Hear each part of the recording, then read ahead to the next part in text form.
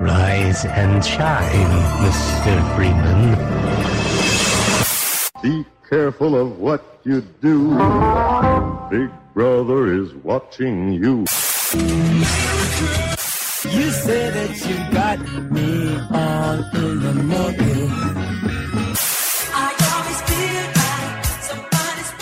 Rather than offer you the illusion of free choice, I will take the liberty of choosing for you. Welcome to the Hurricane Labs podcast for Splunk 2nd edition. I'm Bill Matthews. I'm Tim Baldwin. I'm Kelsey Clark. And I'm Cameron Schmidt. Cameron! And today's topic, I suppose, is, our bigger topic is Splunk Cloud. We're going to talk a little bit about that, the good, the bad, and the ugly-ish, I guess. But up first, I wanted to kind of make Kelsey talk about some of the events and things because she always likes to stick them at the end. But some of them are actually pretty useful, so I figured we'd talk about them up front. All right. So last month, February, if I can say that correctly, we hosted a couple Splunk user groups here in Cleveland, and then we had one in Pittsburgh. Both had awesome turnouts, and I guess that's what you'll get when you have free beer, but who knows? Here in Cleveland, alcoholics. I know. Here in Cleveland, we had a couple of Splunk people. We had Chris Bauer and Guy Weaver, and also we had one of our own, Jeremy Nenadal, one of our Splunkers, and they covered quite a few topics. They talked about what's new with ES 6.3. There were other discussions about advantages of ES along with live demos, and then Jeremy talked about deployment server basics. And then we had a roundtable discussion. So it was really great. Everyone was engaged and positive for kind of like our kickoff for 2016.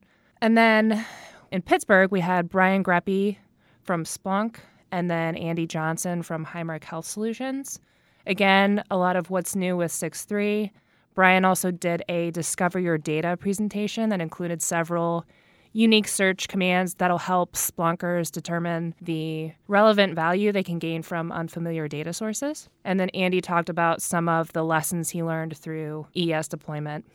So anyway, yeah, those were more presentation-based, but we're looking forward to doing some different types of ideas, presenters, maybe some more hands-on activities. So yeah, really, it's a user group, not a Hurricane Labs tells you how they use Splunk group. You guys are supposed to get involved. Exactly. So really looking for any ideas. I know from those two user groups, we had quite a few different ones for the future. So you can email me at kelsey@hurricanelabs.com for any ideas. That'd be awesome. And I guess real quick, I'll wrap this up. Coming up, we've got some Splunk Lives that we'll be at. So we'll be at the Charlotte one on March 29th, Atlanta in April, and then Chicago in May. Yeah, none of those are local, by the way. I just wanted to point that out. Yeah, they're everywhere else. In case anyone thought there was a Chicago, Ohio, I don't believe there actually is a Chicago, Ohio. So if you want to stop by, and if you're in those areas, if you want to stop by and see some of the cool things, or hear about some of the cool things Hurricane is doing with Splunk, and that we can also be doing for your enterprise, come on out and visit. So, yay. Yeah. So we had Enterprise Security 4 has been out for a little while, so I wanted to kind of talk about that mainly because it's the Splunk product we use more than pretty much anything. So 4 has some interesting features in it, one of them being its timeline investigation, and we're only really using that at one client. They're really interested in using it, but it works surprisingly well. It has a couple little weirdnesses that I don't like. Like you can't archive or close the case. You have to delete it, which is just weird for a forensics tool. But I think they're going to be fixing that.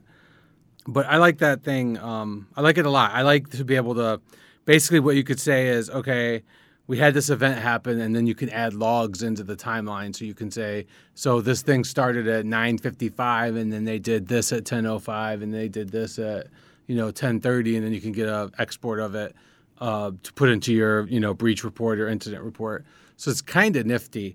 Next podcast, I'll be able to talk about the overlay that we're doing for our engineers over top of ES that basically allows it to integrate not only with ES, but with our various data sources that we have out there that we use for investigations and everything. So it'll be a really interesting talk. Can't talk about it yet, primarily because it's not done. So I try not to talk about anything until it's done.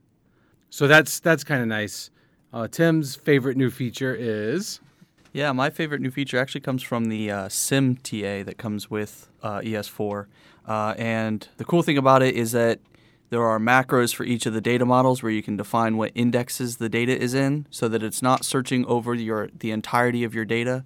It can be a little bit more specific and run a little bit more efficiently.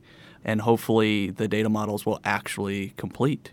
So as opposed to searching a data model for source type equals OPSEC over every single index, you basically say, all of my firewall data is in index OPSEC and maybe index Cisco, and you can do more than one. So it really narrows down the search and speeds things up. It's helped us quite a bit in a number of places. Absolutely. So it's a really nice feature.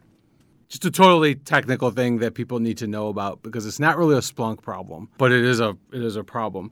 When you have scripted inputs or you have scripted really anything, but primarily encrypted inputs in Splunk, on a Linux system, when you kill it, when you stop Splunk or you're trying to restart it, sometimes those processes hang. It's not abnormal behavior in the Unix world, but it happens a lot with Splunk. So when you do that, when you have that, so we have one like with SourceFire where one of the guys was making like furious changes to something, but it wasn't taking effect. It was because it was still running. Splunk doesn't restart them because it was still running. And so you have to stop Splunk, kill those processes, and then restart it. This is just, it doesn't matter if it's a Perl script, Python script, whatever the scripted input is, you do have to do that. It is a known thing. But it doesn't seem that known because some people who really know Splunk don't seem to know that. So I figured I'd throw that out there. Yeah, that's a really big thing that we spend a lot of time investigating. Why isn't this working? Yep. It's because you didn't kill the process. Yep. I mean, I think a lot of people probably don't think to even look because Splunk does, when it's shutting down, tell you that it's killing all the processes. It does. And it kills all the processes that it it knows started about. necessarily, like for Splunk, but it does not sometimes kill those. Now, sometimes it does, and it works just fine. But those are very long-running processes, and while Unix is fairly great at it, it's not the best sometimes. So I think it's just something they didn't count on. Someday when I'm old, or older anyway, I'm going to fix that in Unix. But I'm not that old yet. Yeah, aren't you like 80? I don't know. I'm like at least 80 right now. So in the next podcast, there will be someone new. Kelsey will be replaced, so that'll be awesome. See you guys later. Good job. So our bigger topic today, though, is Splunk Cloud. So we have opinions. We always have opinions. I think overall it's probably a net positive for most of our clients because, I mean, look, the number one issue you're going to have, and you're going to have this with any big data solution, not Splunk, not just Splunk. I know this because I've got to buy hardware for different big data solutions. Hardware, no matter what people tell you, they tell you all the time, oh, storage is cheap. Don't worry about that. Storage is not cheap. Cheap storage is cheap. Good storage, fast storage, it is not cheap. And that's what you need. So Splunk Cloud is great for that. So you got, a terabyte worth of data or probably a couple hundred gigs worth of data that you need to stick somewhere. You don't have to buy the hardware. There's no upfront investment in it. It's kind of nice. There are some hangups. I think you'd have similar ones with any cloud solution, but I don't know that they're all necessarily avoidable. How about that? How does that make sense, Cameron? Yeah. Cameron is very angry. Furious. Only because he has to work with Splunk Cloud every day. Go ahead. So that's a segue? That's your segue. It's as good as I can do, man. I'm not a professional This is broadcaster. Cameron's rant sesh special section. There By you the way, go. Hurricane Labs takes no responsibility for whatever it is he's about to say, and we might have to bleep the entire segment. Well, I think the reason why I see things so negatively is because I don't work with the admin stuff. So the pros of Splunk Cloud, they don't even affect me. That's correct. I don't manage it either way. So if it's easier to manage, it doesn't make a difference for me. Well, it's easier to say, hey, Splunk Cloud, upgrade those indexers, rather than us saying, hey, Joe, spend the weekend upgrading all the indexers. So it is much easier from that regard. So most of the issues that I've seen with it, I'm optimistically saying are temporary. It's a growing pain sort of thing. One of the big things is Splunk is designed in a way that a lot of things cannot be edited through the UI. I would say the majority can be, but if you work with it long enough, you'll find some things where you just will not be able to do it without SSHing in or somehow editing the configuration files, and you can't do that through the UI. Some of the more common instances of that is if you have a lookup table and you want to set it to wildcard match or CIDR match. Can't do that through the UI, at least I haven't found a way to. With ES, some of the threat lists, I don't think you can define threat lists through the UI, but not, you can't set all of the options that you have available to you unless you're using the actual config files. Some apps are just completely configurable through config files, and you can't even change anything through the UI, so you have to create tickets to Splunk Cloud to get that done. Kind of on top of that, some modular inputs they'll have special parameters that you just can't set through the UI. And then the biggest issue that If that's the case, they're very poorly written modular inputs. Yeah, well, that's the whole point of the modular input is that you can expose that stuff through the UI. I totally agree with you. That's not good. It's definitely not good, but I've seen it. That might be more of a developer problem than I mean, this is Cameron's rant session, but that might be more of a whoever built the app problem than it is a true Splunk Cloud issue. Yeah.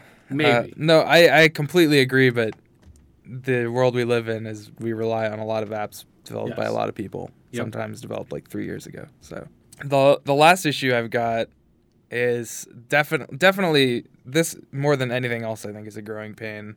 I think it is rapidly getting fixed and it should be in the coming weeks, but especially in our ES customers that use Splunk Cloud, pretty much everyone has been having issues with just being not powered, it just being underpowered in general.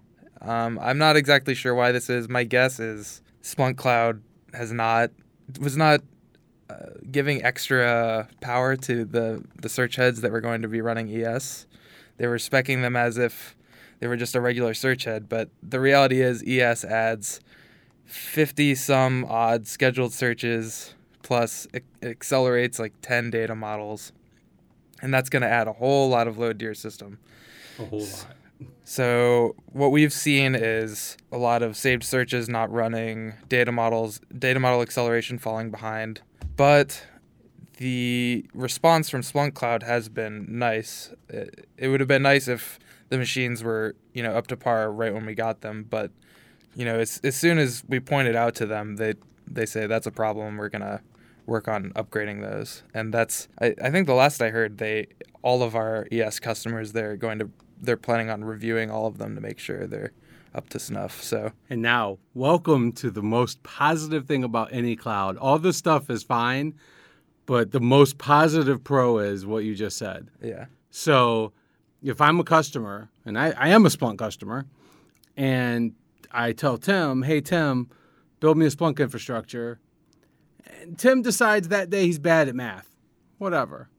And he undersizes it. Well, now what do I have to do? I have to buy new hardware. I probably have to reinstall it somewhere. I'm going to have downtime because that. With this, basically they're going to set up new indexers, set up new search heads, or probably new search heads in parallel. And we're just going to make sure everything works, and then we're going to cut over to them. It's really hard to do that with on-premises stuff. So, as speaking as a customer, I like it. It's less of a overall. I like it. I mean, yeah, of course you have problems. Everyone has problems, but yeah, it's definitely nice just to hear it's being upgraded, and then we can just go do other stuff while that's happening. So when we first started working with Splunk Cloud, getting them to do anything took forever. Yes, getting an app installed, getting these resources upgraded, it took forever. I've noticed probably just in the last month, that app installs take a couple of days versus a couple of weeks. These resources issues, we have resource issues exactly like this on most of our on-prem customers. Oh, yeah. Because ES sizing is hard, right? You have to size the search head properly, and you have to size the indexers properly without knowing how that particular customer is actually going to end up using the product. Right. And keep in mind when they when you buy this stuff. So if you, let's say you go and you're like, I think don't quote me on this, but I think on the website, like Splunk Cloud website, I think you can buy up to like 100 gig, like right on the website. So all that stuff is just like a default template that is being built out. Again, I'm a little more compassionate probably because I've been on the receiving end of all of this. But, they're trying, it's like a one-size-fits-all sort of approach. Like the one customer we're dealing with now, they have this miserable, well, it can't really decide what it wants to be, but it's like a miserable AV, or maybe it's intrusion detection, or maybe it's something else. Maybe it's a network device. It doesn't really know what it wants to be. And I would say its name, but I'm thinking maybe it's because we're misunderstanding it, so I'm going to be fair about it. But in Splunk Cloud's defense, they can't plan for that because the customer's going to roll out like 26,000 of them, of that agent. And all of a sudden, that's 26,000 more things giving us data. That's really hard to plan for in any sort of automated fashion. So I can cut everybody a little bit of slack on that. The other thing that I've noticed is when we talk to them about sizing, often what they'll say is, oh, that was built with the old template. Well, yes. And also keep in mind, sizing in Amazon, because they're running everything in Amazon Web Services, is entirely different science than sizing with physical hardware. It just is. Yeah. We're moving a lot of our stuff to Amazon, so I can kind of relate to some of it. I'm not saying it's not all, like those aren't some of the problems. I mean, those are definitely problems when you can't edit the app directly or you can't do anything. But keep in mind, they don't run that service for us. They run that service for customers that probably aren't doing a lot of the things we're trying to do with it. Because we do some fairly fancy things with ES. And some things that aren't that fancy, they don't work so good. But that's a different problem. Just trying to be fair, Cameron. He's giving me a dirty look. I want to talk about some of the things that I like about Splunk Cloud. There we I know go. we've touched on some of them, but the hardware cost, I don't have to plan hardware sizing anymore. I don't have to deal with hardware issues anymore because Splunk Cloud takes care of that. One of the things that I've been actually surprised that I find to be a pro, because normally this would be a negative thing, but the fact that Splunk has direct access to this infrastructure. When I open a ticket with Splunk Cloud and say, I'm having problem X, they don't need me to get a diag and upload the diag and find all these logs and do all this testing. They can just do it themselves and find the problem. And they're pretty good about finding problems and fixing them that I'm not sure I would have been able to find with an on-prem system. Yeah, their support's always been pretty good. They just, I think they, like a lot of companies, they grew really fast, so it took them a while to catch up on some of that stuff. Yeah. And again, even as popular as it is, finding Splunk people in general is really hard. Finding good Splunk people is almost impossible. So take it for what it's worth. I'm sympathetic. Cameron will kill me later. It's fine. He's done it before. I think the thing that I'm most optimistic about is that they are getting better. Like they are actually learning lessons and implementing, taking customer feedback. Well, I can give you a perfect example of that, actually. One of the things on the list that we haven't talked about is app installation. So one of the things that they used to do, and again, this is the whole, they're doing it for a more general audience, not for Hurricane Labs. We have to get apps installed for a lot of different customers. And we'll say, like Cameron has this really cool thing, which actually I think I'm going to talk about it. I'm not sure I'm going to talk about it, but it's a really cool thing that the GeoIP functionality in Splunk is great, but they're using a free version of the database, and it only gets updated regularly. Even on your on-prem stuff, this is not just a Splunk Cloud issue, but even on your on-prem stuff, it only gets updated once in a while. It only gets updated when you update your installation of Splunk itself. It's actually even worse than that. It's worse, yeah. It's once every major version of Splunk. Once every major, 4 to not 5. even like hotfixes or Wow. middle releases. And again, it's that's whatever. It is what it is because it's a free database. I mean, it's not like they should be expected to do it. The MaxMind people update the database. That's the database they use. I hope I didn't let out a big secret. Get over it. It's open source. But the MaxMind people upgrade that free database every 30 days, I think it is. Twice a month, actually. Is it twice a month now? Well, it used to be every for the 30 free days. one? Nice. I know. Yeah. So Cameron here wrote a fancy updater for it so that it'll pull down and update that stuff in Splunk Cloud. It is very not fancy, but Well, listen, it's all in how you sell it, Cameron. I think it's cool. It's very fancy because, again, it was a problem we had, and we solved it, and that's fancy. That's good. Most people don't solve their problems. It's fine. They just complain about them They just complain about it. on a podcast. On a podcast, yeah. And make their salespeople incredibly uncomfortable. It's even better. But anyway, so Cameron wrote this cool thing, and the thing about it is we've got to get it installed across a couple dozen Splunk Cloud customers. So when you open a ticket for it, when you used to open a ticket for it, the response you got was, hey, your app has been approved. And then you get one that says, hey, your app is installed. And that's fine if you're opening a ticket for one instance and one app and that's it. It gets really, really confusing when it's a couple of dozen of them and you don't know who they're talking about or what they're talking about. So actually just Tuesday, I have a weekly call with some of the support folks and I had mentioned it. And now all of a sudden, at least the name of the app is in the subject. And that you can't get, at least the places I go, you can't get better customer service than that. You complain about it on Tuesday, and on Thursday there's a working thing that's kind of fixed it. Yeah, I did notice that in the emails. Yeah, I noticed that coming through. today, that all of a sudden the emails have the app name in it. That's hugely, that was a big deal for us because we were spending a lot of time going, well, which app was this? Because Now, we don't know. They still don't have the ticket number in the subject for those emails. So I know why that is. It's an internal process issue. Okay. I assure you I can sympathize with this one. Is it Group A not talking to Group B type thing? It's more System A not talking to System B. It actually has nothing to do with people. That makes sense. Yeah, it's like they have a build server, they have build stuff Sure. On the ops side that does all that, and that's what's sending that message. It's not really the support people. It's not tied to like the actual support ticket. Okay. But That makes sense. But like I said, I mean, I mentioned it on Tuesday. On Thursday, they had at least part of that fix in place. So I was very happy about that. That's cool. Well, now I just blew one of the things I was going to talk about, which was Cameron's cool updater. it's a surprise to me. It's okay. I'll just delete this entire podcast. So You probably should. No one should hear it anyway. I had other things on this list, but I don't know where they went. I blame Kelsey. yep, as usual. Well, while you're thinking about it, a little last note from me. Make sure you keep checking back to hurricanelabs.com, our blog, and or our social media to keep up with the latest Splunk Savvy blog posts.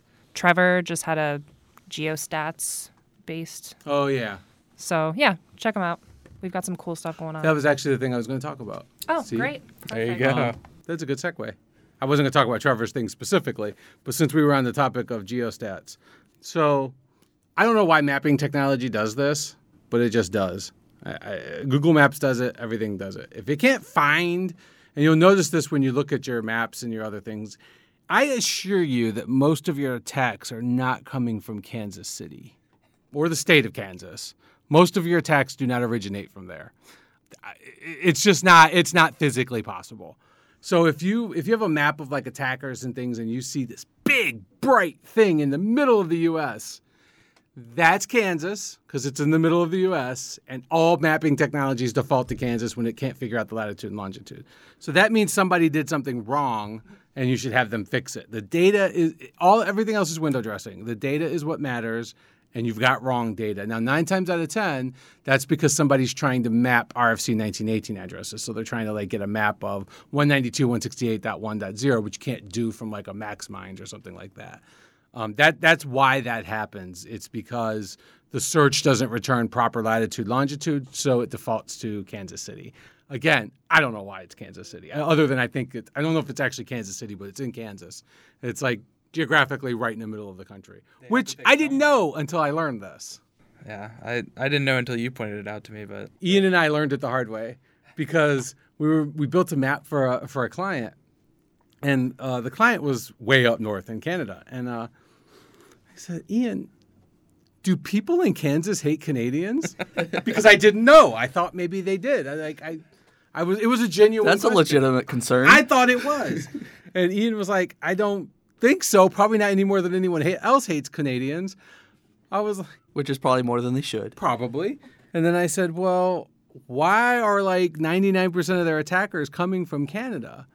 And it turned out that they had their I won't get into it too much, but they had their IDS basically flip-flopped. So every attacker looked like the destination instead of the source, so it was kind of just mapped wrong. So we were trying to map a bunch of internal addresses, and that's what ended up being the problem.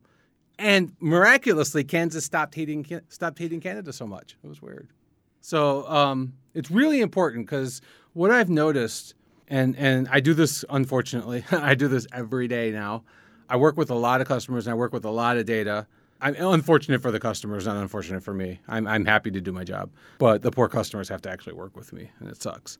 But what I've noticed that happens is people, they put data into Splunk, and again, it doesn't have to just be Splunk. It could be Elastic. It doesn't matter what it is. People just throw data in, and they think, "Oh, I'm done. The data's there," and really, that's fine in probably an elk stack sort of thing because you don't have to do some of the fancy stuff. But in Splunk world, you have to do the field extractions. If you want to do anything more than just basic free text searching or full text searching, you got to do the work. You have to do the upfront work. The data matters. It's important. You got to know where it comes from. You got to know what it means. You can't just guess. Like I've learned more in the last 3 weeks about god awful. What's the logs? Oh, it just went right out of my head. Oh, the Windows security event logs. Oh, yeah. Like, I learned that you can't pay attention to just logon type, which I always thought logon type was the important thing. No, so the subtype. Well, there's the subtype, and then there's a result code, and then under the result code, there's a status code. All of that is tied together to tell you what it actually means. There's a reason it's there. Yeah. I mean, like I had a customer where I was like, hey, that account's password's expired. He was like, no, it's not. You're crazy. Oh, it is expired. I'm like, the result code's right there. That's what it says. And I was very happy to learn. I'm not a Windows guy. Everybody should know that, but by now. But I learned all kinds of things about Windows logs I don't like. And most of them are that I would rather Cameron deal with them than me. I'm a recovering domain admin, so I feel you there. That's true. You are. Yeah. But yeah, so that's if you learn nothing else from this podcast, because we'll probably have to edit out all the stuff we said about Splunk Cloud. If you're learning nothing else from this podcast, that's the important tip of the day. You got to make sure the data actually matters. Not that you've got, 100 gigs worth of data, but that you've got at least 90 gigs worth of that 100 gig that actually tell you something that's actually meaningful to you. So we learned before, a couple months ago, that you can't magic data. You cannot magic data. And now we're learning that Splunk can't just magically understand your data. Right. So you have to send it data, and then you have to tell it what that data means. Well, again, another example. It's not even that just Splunk can't understand the data. Nothing can. I've been doing you tell this it what to do. a million years. I'm old, as Kelsey so lovingly pointed out in her last day of employment. I'm very old, so I've been doing this a while. And, I made what I will refer to as a rookie mistake the other day because I kept telling a customer that, hey, this alert's firing for inactive accounts. He goes, but they're not inactive. I'm like, no, it says they're inactive. It gives me a stupid day count of the last time it saw any activity from the account. Well, it turns out it was because the customer didn't tell us all their domain controllers. So we weren't getting data from all the domain controllers. So these accounts just weren't hitting the domain controllers we were getting data from, but they were hitting the other ones. Right. So Splunk said, hey, that's because Splunk was absolutely correct. It looked expired to them. It didn't see it. It didn't do it. So it's not even like just that Splunk needs to understand the data. Sometimes Splunk understands the data better than the moron me doing it. So then when we learned the domain controllers were the problem, we were able to get them in and life was good. So it goes back to you can't magic the data. You cannot magic data. You gotta be familiar. And people send it. sometimes they get a little upset with us because we're like, look, we need this data or we need that data, but it really does matter because you don't want our SOC people waking you up at 3 o'clock in the morning because we missed some domain controllers. So. Well, one last thing. This is from the last one, but someone was requesting to hear some more about the improvements to search head clustering resiliency. I don't know if that's opening up a whole other conversation, but do we have any commentary on that at all? On search head clustering? I know Actually, nothing. I can tell you that I get infuriated when I go to manage ES. Tim can tell you this. Oh, and it tells you can't do that because it's search. You can't do that because it's search head clustering. Oh. That's So not an not- improvement. That is not an improvement. So That not very infuriates resilient me. in that way. No. It was a trade-off. They traded some administrative abilities for resiliency. Right.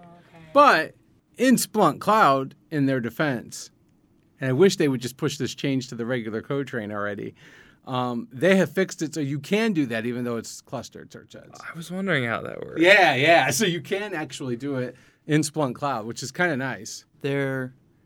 Because you wouldn't have access to do it otherwise. For a lot of the built-in stuff, there's a button you can click to unlock some of that stuff, so you can make some of those changes. Really? But it doesn't unlock everything. Okay. And it warns you that it could cause bad things to happen.